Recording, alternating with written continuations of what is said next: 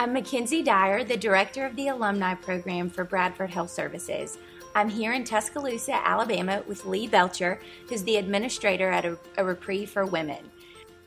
So Lee, why is emotional sobriety important? I think emotional sobriety, the importance of it is in the fact that you gain enough confidence to be able to move in and out of life circumstances and situations without feeling like you're being trapped. I think what emotional sobriety finally gives you is the freedom from feeling like you need substances or other people or things to really make you okay. It allows you to kind of have a spiritual connection with yourself that gets you through the process. Where would it show up in your life, and what's the benefit of it?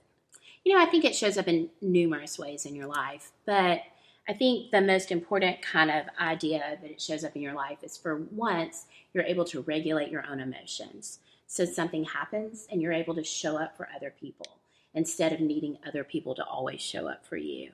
You're able to be there when a family member dies. You're able to maybe lose your job, but not lose your mind or your sobriety with it.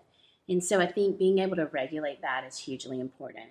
I think another area that it shows up for is this idea in DBT therapy, they often quote this idea to cope ahead, which means that you learn the ability, if you are going into a situation that might be stressful, that you come up with coping mechanisms before you go in that you can use and you can manifest. So no longer do you need to take a Loratab or do heroin before showing up to your family for Christmas.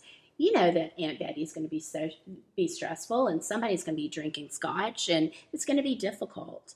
But you can cope ahead for that. You can spend time in meditation. You can spend time in prayer.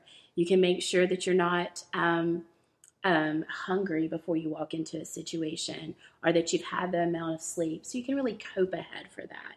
It's kind of this idea, I think, most importantly, that you're being proactive to situations versus reactive to them. Go ahead. Do you think that men or women are better at regulating their emotional sobriety? I think the answer to that is whoever's willing to express their feelings. Okay. I think for the longest time, we always thought that women are better at expressing their feelings. And I don't know that that's always true. I think both men and women express their feelings. They're just not always in a healthy manner. So it's about doing your own work and not being afraid to do your own work. And then the other, I think kind of adding to that, another area that it shows up in your life is this ability to be flexible. So you cope ahead, you think about what the situation is going to be like, but you did not think that your cousin Rhonda's 4-year-old was going to throw up on your shoes. How are you going to respond to that? How are you going to be flexible with it? Sobriety is not a rigid thing. There's things you have to do every day. So the 12 steps themselves and practicing them definitely go in order, and they have structure. But you have to be prepared for what life is going to throw your way. And I think it's just really important to be able to do that. So you have to have flexibility. And then I think the other area that it really shows up in your life is, for the first time, is to build a community, to have a sponsor. And for those of y'all who are alumni that might not have a sponsor, I think it's really important. Find that person. You can run decisions by that person. You can talk to them. They can be your accountability.